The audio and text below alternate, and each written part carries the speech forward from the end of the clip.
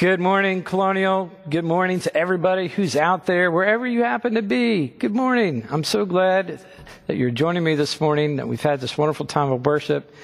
Can I just say the obvious? All right, I know what you're thinking. I'm married out of my league. I outkicked my coverage. I get it. I know. Can you believe it? 27 years that woman has put up with me. I'm blessed. I hope you'll join us for our marriage series. It's going to be a lot of fun. Marriage and family, and we're just going to see how God speaks into us wherever we all come from families. We're all part of this, and so I hope you'll join us. It's going to be fun. Hey, speaking of fun, I want to tell you about something that's coming up next Saturday here in Kansas City. It's a big deal, and I'm excited about it. I hope you'll be excited about it. You know, we have this organization that started maybe about a year ago. It's called Unite KC. It was started by one of our great friends here at Colonial, Pastor Jimmy Dodd, and Dayton Moore, who we all know Dayton Moore with the Royals. And they created this as a movement in the 10 domains of society to bring about healing and unity in the name of Jesus. And we have several of our Colonial members who are part of the team. These are all just people I love all over our city who are committed to this vision of bringing unity and healing in the name of Jesus, particularly across racial divide. And next Saturday, they're hosting a walk. It's a walk for unity. It's going to be from 9:30 to noon, and it's going to start on Truman and Troost, and they're going to walk a whole 8/10 of a mile down to the Urban Youth Academy. And then there's going to be booths from all the 10 domains of our society that are going to be there, fun things to do for the kids. Dayton Moore is going to speak. Then there's buses that can take you back to your car. You don't even have to walk 8/10 of a mile back. It's going to be great. I hope you'll join us. It's going to be a fabulous time. All right. I want to ask you a question. Here's my question. On a scale of 1 to 10, how would you rate your peace factor? In other words, when you consider your relationship with God, your relationship with yourself, your relationship with others, your relationship with the world out there, how at peace are you? You know, our staff has begun using this tool, if you will. We call it the Peace Quotient. And the Peace Quotient is basically assessing 5 areas in your life: your space, your people, your health, your finances, and your sense of calling. And we give ourselves a score from 1 to 10 in each of those areas, and then we total that up, and that kind of gives us a sense of our Peace Quotient, how we're doing. It's a simple tool to identify places where maybe we need some prayer or some specific attention where we're lacking peace. And it's an opportunity to be grateful and give praise to God when we discover, hey, we're actually at peace in some of these areas of our lives. Now, I mean, there's a lot more that probably contributes to our sense of peace, but I think it's a good starting point to ask the question on a regular, daily, weekly basis: how at peace am I in my life, my circumstances, in my relationships? Where am I suffering from a lack of peace? And what am I doing about that? What are you doing about that? Right? We all desire peace in our lives. The question is, how do we find peace? And to that question, Jesus speaks directly into our lives, into this question, in this pursuit of peace. And so we're going to return one last time to John 14, where Jesus has been addressing his anxious disciples. They're very much in need of peace. And we're going to hear what he has to say. So Susan Vandeleur is going to lead us in the reading of Scripture, John 14, 27 through 31. Good morning, dear ones. My name is Suzanne Vandeleur, and I have been a Colonial member for 18 years. This morning I would like to read to you from John 14, verses 27 to 31. Peace I leave with you, my peace I give to you. Not as the world gives do I give to you. Let not your hearts be troubled, neither let them be afraid. You heard me say to you, I am going away, and I will come to you. If you loved me, you would have rejoiced, because I am going to the Father, for the Father is greater than I. And now I have told you before it takes place, so that when it does take place, you may believe. I will no longer talk much with you, for the ruler of this world is coming, but he has no claim on me. But I do as the Father has commanded me, so that the world may know that I love the Father. Arise, let us go from here. The word of the Lord. Thanks be to God. Church, let's pray together. God, we're so grateful. We're grateful, Lord, even, this weekend we're still so grateful for our country. We're grateful for the United States of America, for the liberties that we enjoy. We're just grateful that we get to live here. And for those who are watching from other countries, we bless your countries, but we're pretty grateful that we live where we live. We know our country's not perfect, and we've got some work to do. But we're grateful for it. Lord, we're grateful for this summertime and the opportunities it provides for us, maybe to rest, to relax, to enjoy vacation, to reunite with family and friends. And we're grateful for your word. We're grateful that you have spoken to the questions we're all asking, like, how can I find peace in my heart, in my life, in my body, in my relationships?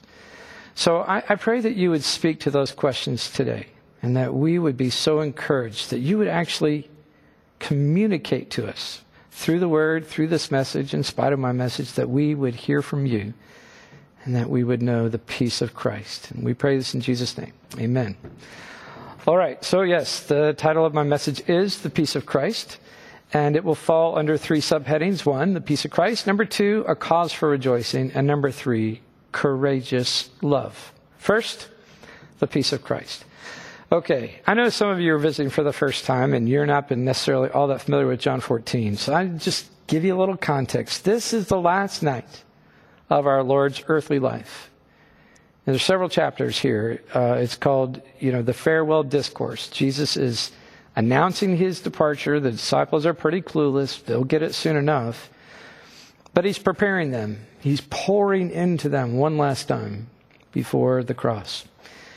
Now, he's given them some bad news first. And the bad news is that he's going away and they can't follow him. Bad news is that one of them is a betrayer. And the bad news is that Peter, the leader of the disciples, is going to deny Jesus 3 times before the cock crows. I mean, there's a lot of bad news that comes in the front. But then for the whole rest of the 14th chapter, Jesus is giving them the good news. That it's actually a good thing that he's going away. He says, in my Father's house are many rooms. I go to prepare a place for you, and I'm going to come back. So I have to go so that you can come with me to my Father's house. He just gives them a lot of reasons to have courage. He begins with, do not let your hearts be troubled. He's going to end this part of his speech with, do not let your hearts be troubled, neither let them be afraid. A lot of promises, a lot of hope here. A lot of this powerful I am statements. Remember, he says, I am the way, the truth, and the life. No one comes to the Father but through me. And then he says, ask me from now on forever. Ask in my name, and I will do it. He promises that when he goes, he's going to send the Helper, the Holy Spirit, who will bring to mind everything that Jesus taught us, and that he will empower us to do things we could never do on our own. And then here at the end of his address, Jesus states these powerful words. He says, peace. Peace I leave with you, and my peace I give to you. Not as the world gives, do I give to you. Oh, there's so much here. Now, many of you know this. You can travel anywhere in the world. This is still true to this day, but especially in the ancient Eastern world. It was a very common greeting. Either when you're saying hello or goodbye, you would just say, peace be unto you. Peace be with you, right? Peace be with you. We still do that. We say peace be with you, but it's not as common. And it was very much a part of the culture during that day. It was one word in the Hebrew. It was just shalom. Shalom, right? You've heard this before. Shalom. Shalom was a wish for God's holistic peace in the life of another person. Peace with God, peace with others, peace with the world. It was a wish that that all that was lacking in your life would be made whole. But it was just a wish. It was a polite wish. Yeah, I mean, if I met you on the street and I said, Shalom, I would be expressing my simple prayer that God would make you whole, but I would have little to offer to actually make that wish come true. I mean, that's how the world gives peace, right? I mean, they'll tell you, peace be unto you, and they'll give you a gun, to guard yourself.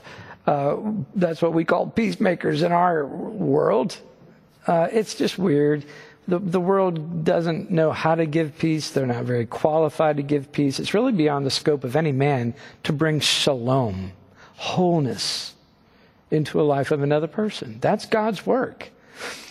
Which is why it is so remarkable what Jesus actually says. Listen again to what he said.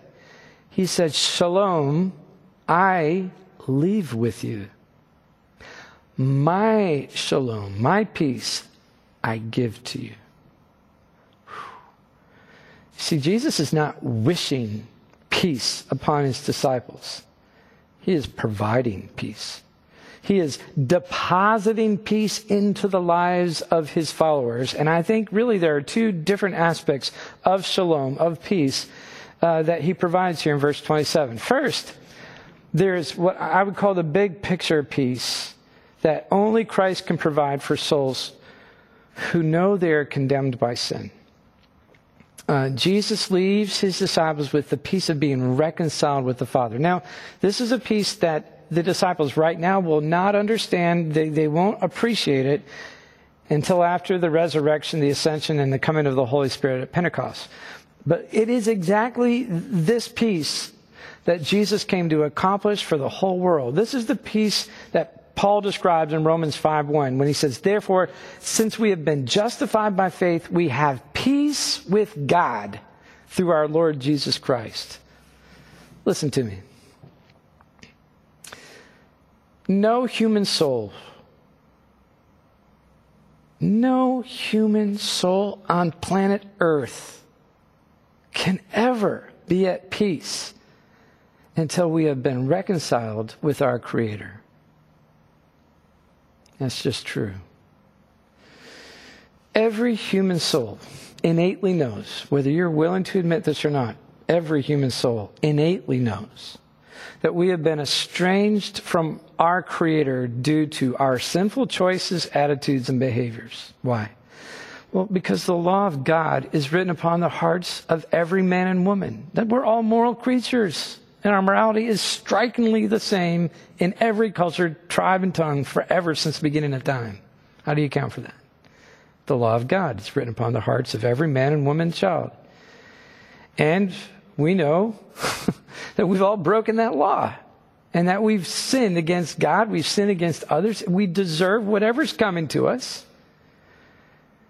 Now listen, apart from Jesus Christ, the only way that we can escape that gnawing feeling of condemnation that we really deserve this, that we know we stand condemned, that we're estranged from our Creator, the only way that we can even avoid that is to constantly stimulate ourselves or distract ourselves with other things to where we just don't think about it, right? Listen, this is why so many of us cannot stand to be alone. That's a fact. That's why some of us just can't shut up. We just have to keep talking all the time. It's why we constantly are stimulated. We have to stimulate ourselves with our screens or books or adventures or work. We fashion our days and our activities around avoiding what we all know is actually true. That we stand as those condemned and one day we're going to get what we deserve. That is a universal feeling because it's true. As long as that condition remains untreated, shalom is impossible. Peace, holistic peace is impossible. As long as we remain estranged from our Creator, we will have no peace. But there's some good news here. Peace with God is available exclusively through Jesus Christ. Romans 8:1 and 2. There is therefore now no condemnation for those who are in Christ Jesus. For the law of the Spirit of life has set you free in Christ Jesus from the law of sin and death. Amen. That's the gospel, church. Can I hear an amen? That's an amen moment. Listen, when we repent of our sin and we place our confidence in Christ, there is no longer any condemnation. We are saved by His grace. We are forgiven and we are reconciled to our Creator. We're reconciled to God the Father. And we come into the shalom of God. We are made whole in our relationship with the Creator. This is the peace that Jesus leaves His church. It is a peace that cannot be taken from us, ever, no matter what the circumstances of our lives. This is the deepest kind of peace available to a human soul. Did you know that? There's no deeper peace. This is it. It's the deepest kind of peace available to a human soul is to have peace with God. And it is what you have always longed for. Everyone does. Through His death, His resurrection, and His ascension, Jesus leaves us this peace. It is finished.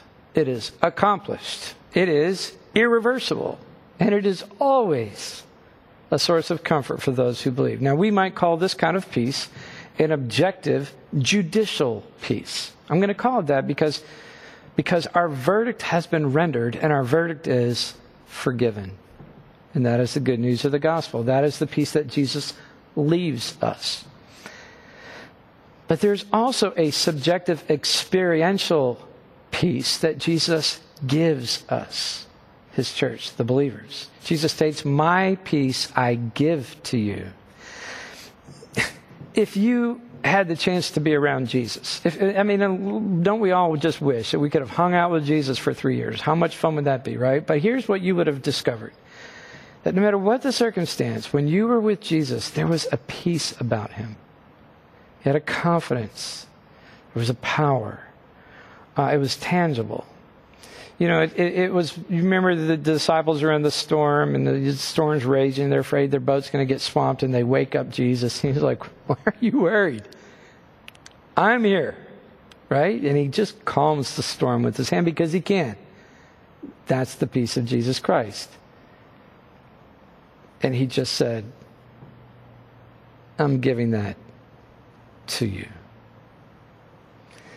It was the peace that came in knowing God in such an intimate way, with such confidence that He knew the Father was always present and that He can be trusted. This is the peace that Paul writes about in Philippians 4. It's a different kind of peace. Listen to what he says. "The Lord is at hand. Do not be anxious about anything, but in everything, by prayer and supplication with thanksgiving, let your requests be made known to God. And the peace of God that surpasses all understanding will guard your hearts and your minds in Christ Jesus." Peace with God, peace that guards your hearts and your minds. The objective judicial peace, the subjective experiential, very personal peace of Jesus given to us. I just think this is absolutely beautiful. It is very exactly what He's saying. But remember, what He's saying is, because I go to the Father, I leave you this peace and I give you this peace. It comes and it's manifest through the presence and power of the Holy Spirit. And it's what we need in our times of trial and temptation. Now, as a pastor, I have walked with many families. I mean, you can imagine 30 years. I know I only look like I'm 30, but I've been doing this long. So as a pastor of 30 years, I've walked with families through unimaginable losses and trials. I mean, so many I've walked with, through cancer to the loss of a child. And I can tell you that I've seen people suffer through such horrible things that it would be pretty reasonable for them to simply despair and lose their faith. I mean, you kind of wonder, how are they going to survive this? But it has actually been my experience that those who endure the most horrendous trials actually come to discover the peace of Christ in a more stronger and real and a much more present and tangible way than ever, actually during that time in their life. I'll never forget a conversation I had with a dear friend just a few years ago. We were getting to know each other. He was with his wife, and they were telling me of this heartbreaking year in their life that had happened several years earlier when their 5-year-old daughter had died. Now, at the time, my daughter Kylie was 5. I just started crying. I just couldn't even imagine. I couldn't even let myself go there of how horrible. Some of you have lost a child, you know. I mean, it's an unthinkable sadness. And so we were sitting there, we're all just crying together. But then they gave their testimony about the peace of Christ. They said it was more tangible. It was a tangible presence in their home. He literally said this. He said, it was as if Jesus literally moved into our house and took up residence there. Because every single person who walked into our house encountered him tangibly. They felt it. It changed them. Several people came to the Lord during that season in their lives, including, I think it was his sister, was a member of their family who had been very estranged from God and even hostile towards God. Church, the peace of Christ that he gives to his followers is not abstract or philosophical. It is a peace that passes understanding. It is tangible, personal, experiential. It is a peace that accompanies his presence. His peace guards our hearts and our minds, even and especially in the darkest night of the soul. I know. I know. Listen, I know what you think. Many of us have been believers a long time. We've gone to church. And we're comforted by the peace that Jesus leaves us. I mean, we're grateful for our salvation. We know that we have peace with God ultimately. I mean, in the end, we'll be forgiven. We'll go to heaven. But that second thing, his peace that he gives to us, like, golly, I know you're feeling like, I don't have that. I'm struggling. You asked me about my peace factor, my peace quotient is like a 1 or something. You know, I get that. But listen, can we agree that if we're lacking the peace that Jesus promised, it's not because he doesn't keep his promises? Can we agree on that? Jesus always keeps his promises. Which really only leaves one other explanation, and that is that we have turned away from that which Christ has offered. We have turned away from that which Christ has provided. It's on us, right? Listen, think about what the whole 14th chapter of John. The whole point of this farewell discourse is to encourage the disciples to do what? To have faith. Faith is required on this dark night. It is going to be required in the next 24 hours when they see their master hanging on a cross. They're going to have faith. They're going to have to trust God. He says, trust God, trust also in me. Have faith. Faith is the action item that should come from this meeting with Jesus. Faith is the pathway then to receiving all the promises of our Lord. We must place our full confidence in him and then act on our faith by doing those things that Jesus commanded us to do. Remember, he just said, if you love me, you'll do what I commanded you to do. That's the manifestation of our faith. See, the peace that Jesus gives us is himself. It is his very presence. If he is with you, if his presence is there, like he's going to give you his peace. He promised that. So it's only reasonable that to experience more of his peace, we would seek even more of his presence, right? Let me ask you a question. What are you doing to seek more of his presence in your life? I mean, we know this. We experience more of his presence as we meditate upon his word in prayer. When we repent of those things that are offensive to him. When we declare his goodness and sing praises of all he has done. I mean, we experience more of his presence, when we actually trust him, we experience more of his presence when we take him at his word and we step out on faith and we do those things that he commanded us to do, such as loving the unlovely, forgiving those who sin against us. When we seek to restore a broken relationship, when we pray for our enemies, we provide a cup of cold water for somebody who's thirsty. We experience more of his presence when we gather with 2 or 3 other people, because he said, whenever 2 or 3 are gathered in my name, I'm there. And wherever he is, his peace follows, and he gives it to us. Now, there's another piece to this. Jesus promises his peace. He says, peace I leave with you, my peace I give to you. And immediately after that, he charges his followers with this discipline. He says, let not your hearts be troubled, neither let them be afraid. Don't let them. Exercise discipline, heart management, heart protection. Don't let your heart be troubled. Don't let it be afraid. This is a discipline. It's a practice. In other words, we are to resist entertaining anxious, fearful, troubling thoughts. Now, I know that sounds like a difficult discipline, but listen, we actually have a choice. We have a choice on what we meditate on. We do. You have the freedom to meditate on very positive, wonderful, constructive, God-honoring things, or we have the choice to meditate on other things. I mean, we have to take ownership in the way we choose to deal with the difficulties that we face. We can let our hearts be troubled and afraid, or we can invoke the name of Jesus and place our full confidence in him. We can faithlessly live in the torment of a troubled and fearful heart, or we can claim and apply the peace with God that Jesus leaves us, take hold of the peace of his presence that he gives us as believers, and it will absolutely make a difference, right? But there's a part of that where we have to have faith and don't let our hearts be troubled. Don't let them be afraid. Practice this discipline. This is very much what Paul writes in Colossians 3:1-2.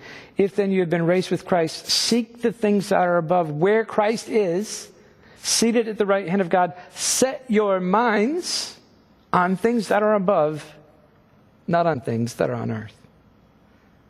Where have you set your mind? Is that something we can work on? Is that something we can discipline ourselves?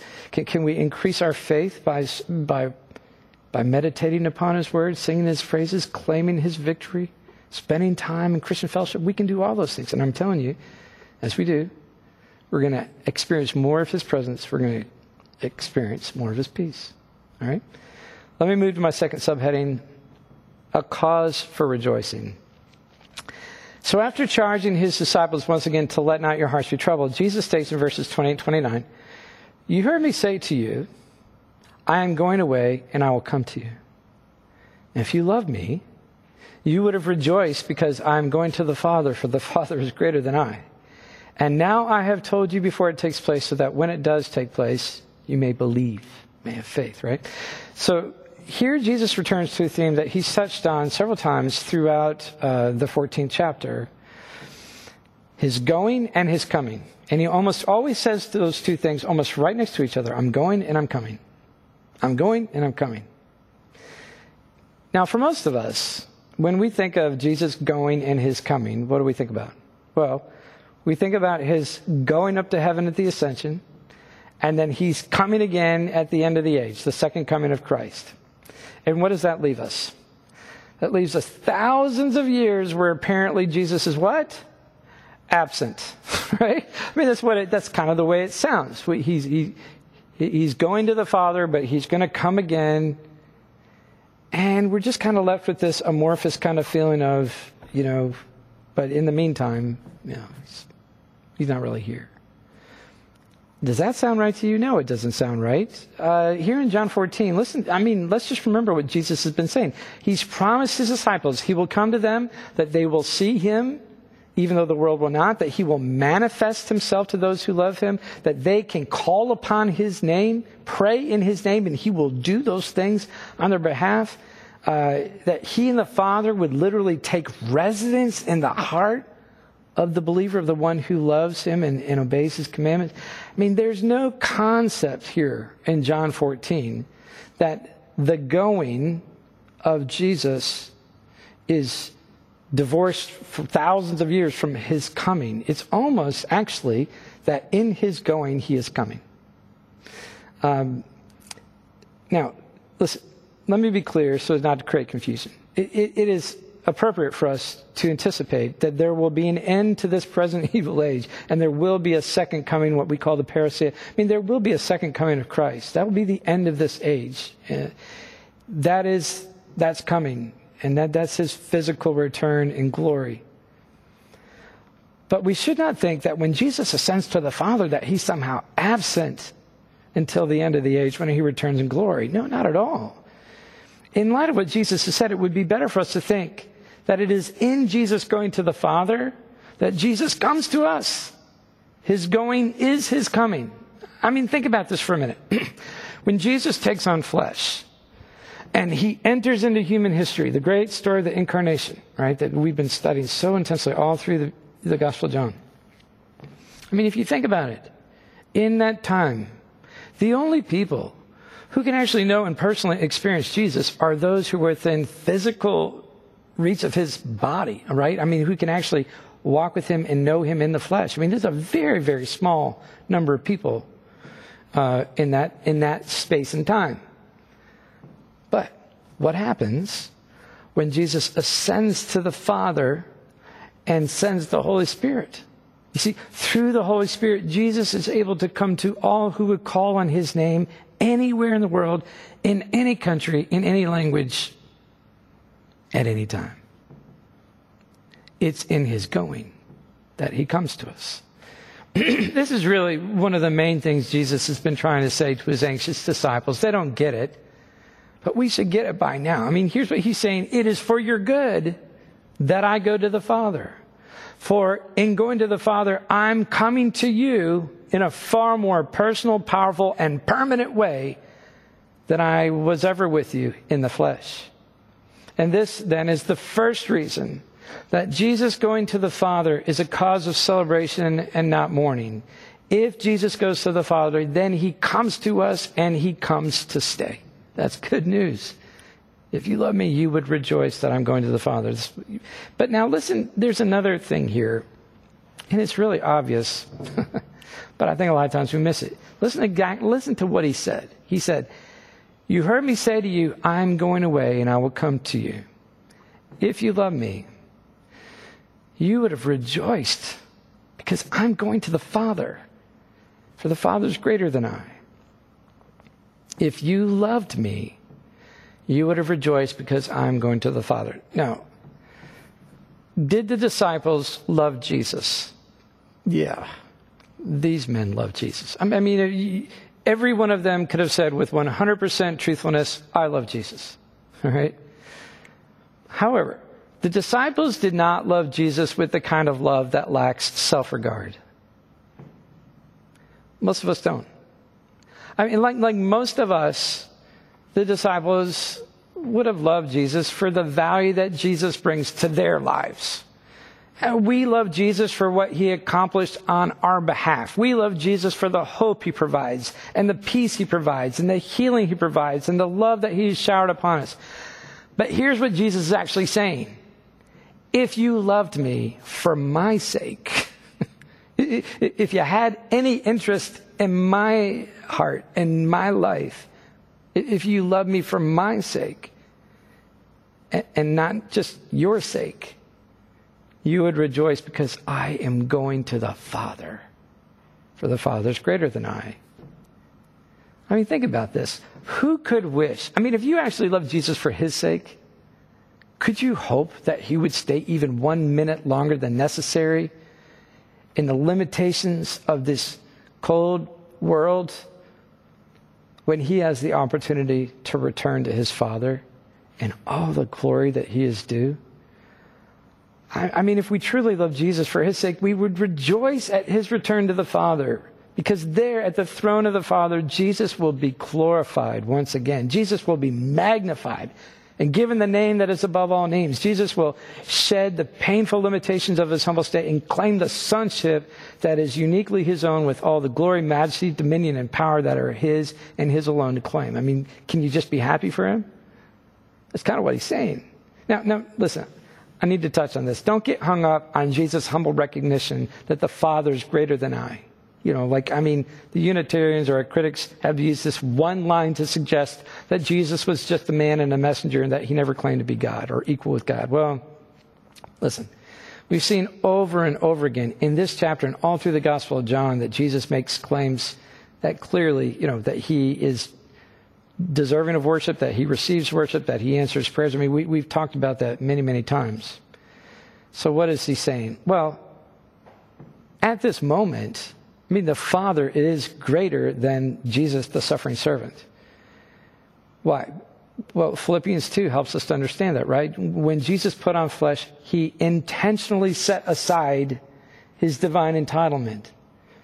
It says, not considering equality with God a thing to be grasped, he emptied himself, taking on the form of a servant, and being found in human likeness, he became obedient, even obedient to death on a cross.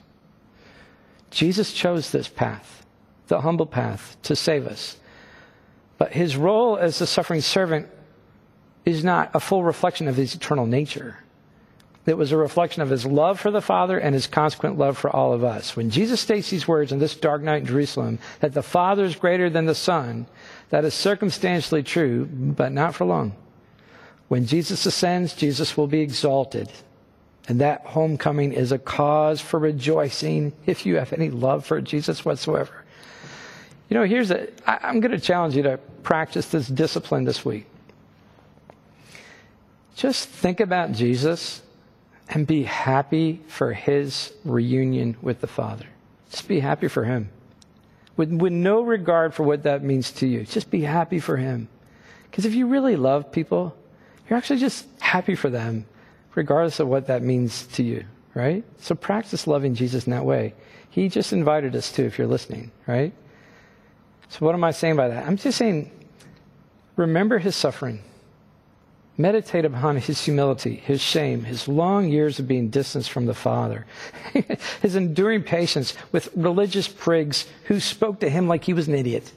Think about the suffering he endured as the whips cut through his flesh, as the nails went through his hands and his feet. And then rejoice as you imagine his ascension to the Father, where he is welcomed by all of heaven as the conquering hero that he is. Think about his glory restored. Imagine his joy as he is once again in the unfettered company of the one that he loves the most, where he intercedes for his bride, which is all of us. Be happy for Jesus, and as a result, be happy for his church. Because Jesus ascended to the Father, we have cause to rejoice. Amen? All right, let me conclude now with our third subheading, courageous love. Having considered the joy that awaits him when he finally returns to the Father, there's that moment. And then there's a shift. I just think there was a pause and there was a shift. And the look on his eyes became, ready for battle. And here's what he says. I will no longer talk much with you, for the ruler of this world is coming. He has no claim on me. But I do as the Father has commanded me, so that the world may know that I love the Father. Rise, let us go from here. And I hope you can feel that. Jesus has eyes to see what no other man can see. That's just part of being the God-man. He can see things that we can't. And Jesus can see who is behind the treachery of Judas' betrayal. Jesus can see who is responsible for the contamination of the minds of the religious officials and who will leverage the savagery of the Romans to execute Jesus on the cross. Jesus refers to that who, the evil one, as the ruler of this world or the prince of this world. And he says at this moment, with unflinching courage, he is coming.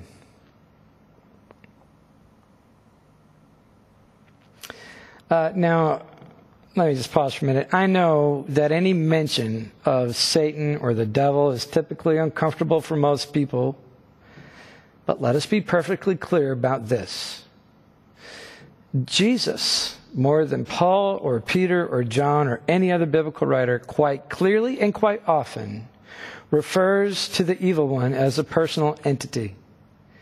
In John 8, Jesus refers to the evil one as the devil, who was a liar from the beginning, is the father of lies, in whom there is no truth whatsoever. It was the testimony of Jesus himself in Luke 4 that he was tempted by Satan in the wilderness, that in fact the devil spoke to him and tempted him to give into the desires of the flesh. It was Jesus who told the disciples that the devil departed from him until an opportune time, a particular hour. So Jesus is not surprised by the advance of Satan on this dark night. This hour has been anticipated for some time. He's been speaking about this hour all throughout the Gospel of John. He's coming. The prince of this world is hungry for blood. Satan has arranged his pawns to snuff out the Nazarene, and he is quite convinced that death will bring an end to this so-called Messiah. Death is what every man deserves, and Satan is quite eager and willing to execute the sentence upon condemned souls. But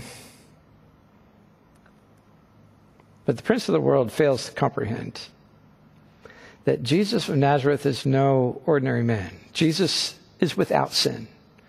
Only Jesus can say, he has no claim on me. No other human being could ever make that claim. We would all have to acknowledge that Satan's condemnation of our sin was warranted, that our punishment was just, and that the accuser was not wrong in his accusations against us. Only Jesus could say, he has no claim on me. Which is exactly why Jesus and Jesus alone is the unblemished Lamb of God who takes away the sins of the world. Listen, only one who did not deserve death, only one who is without sin could satisfy the justice of God against sin. And so it was God's will that the sinless Son should suffer death in order to save all of us who deserve death, spiritual death, hell. So I want to ask you, can you see the courage in our Savior's eyes? Can you see that courage? The time for battle has come, and he impatiently awaits it. He is eager for this confrontation to finally come that will win back lost souls for the kingdom of God. His hour has come. And Jesus states, rise, let us go from here. He's not backing down. He's not hiding. He's not running away. There's no fear. Not the kind of fear that leads to cowardice anyways. There is courage in the heart of our captain, and he rises to meet his foe with a fierce determination. The prince of this world will have his hour, but Sunday's coming. Now note the final words of our Lord before he gives instructions to head out. I skipped over this, but I just want to finish with this. He states, I do as the Father has commanded me, so that the world may know that I love the Father. Church, herein lies the singular motivation of Jesus of Nazareth, the love of the Father.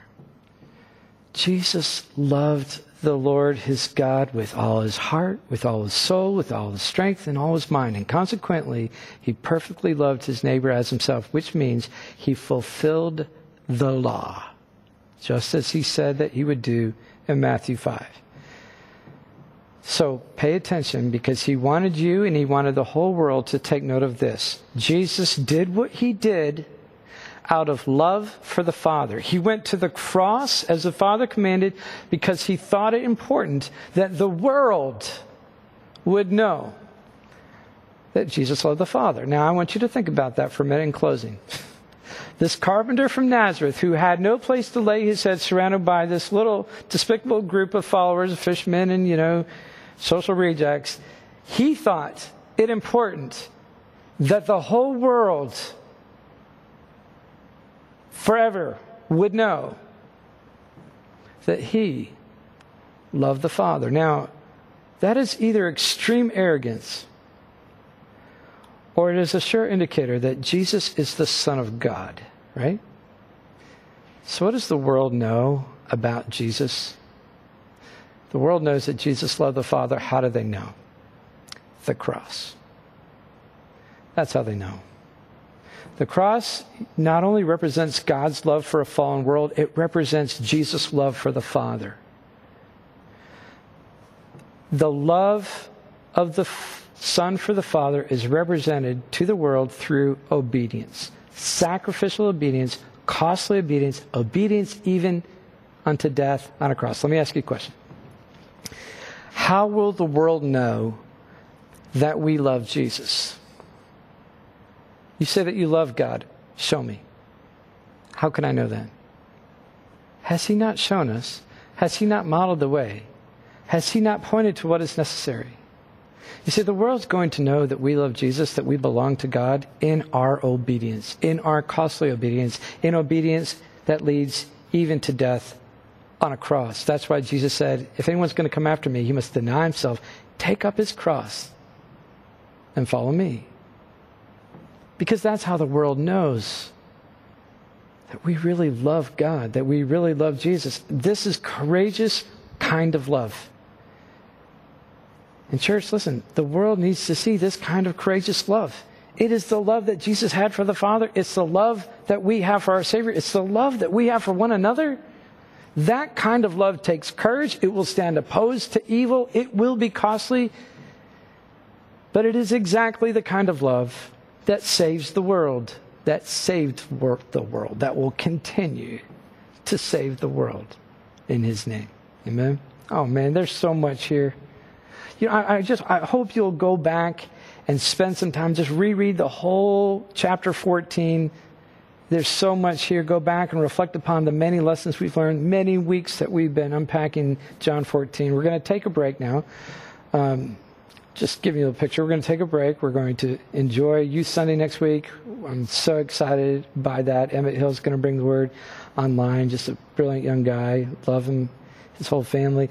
And then on the 25th, we're going to launch our family in series. It's going to be a fun, very meaty engagement in a place where we all have some needs. And then I will resume back into the Gospel of John beginning August 22nd. We'll pick up at John 15:1. So for now, let us give thanks for the peace of Christ, the peace that he leaves us, peace with God, the peace that he gives us, his very peace and presence. Let us rejoice that the Son has ascended to the Father.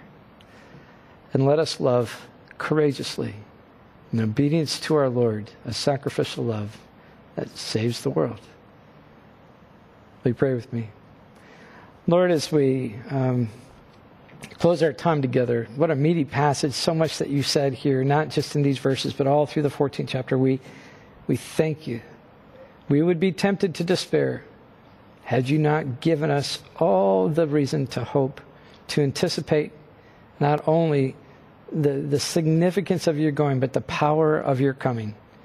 A coming that happens every single time a sin-sick soul cries out to you in repentance and faith, calling upon the name of Jesus. You come to us. You bring us your peace.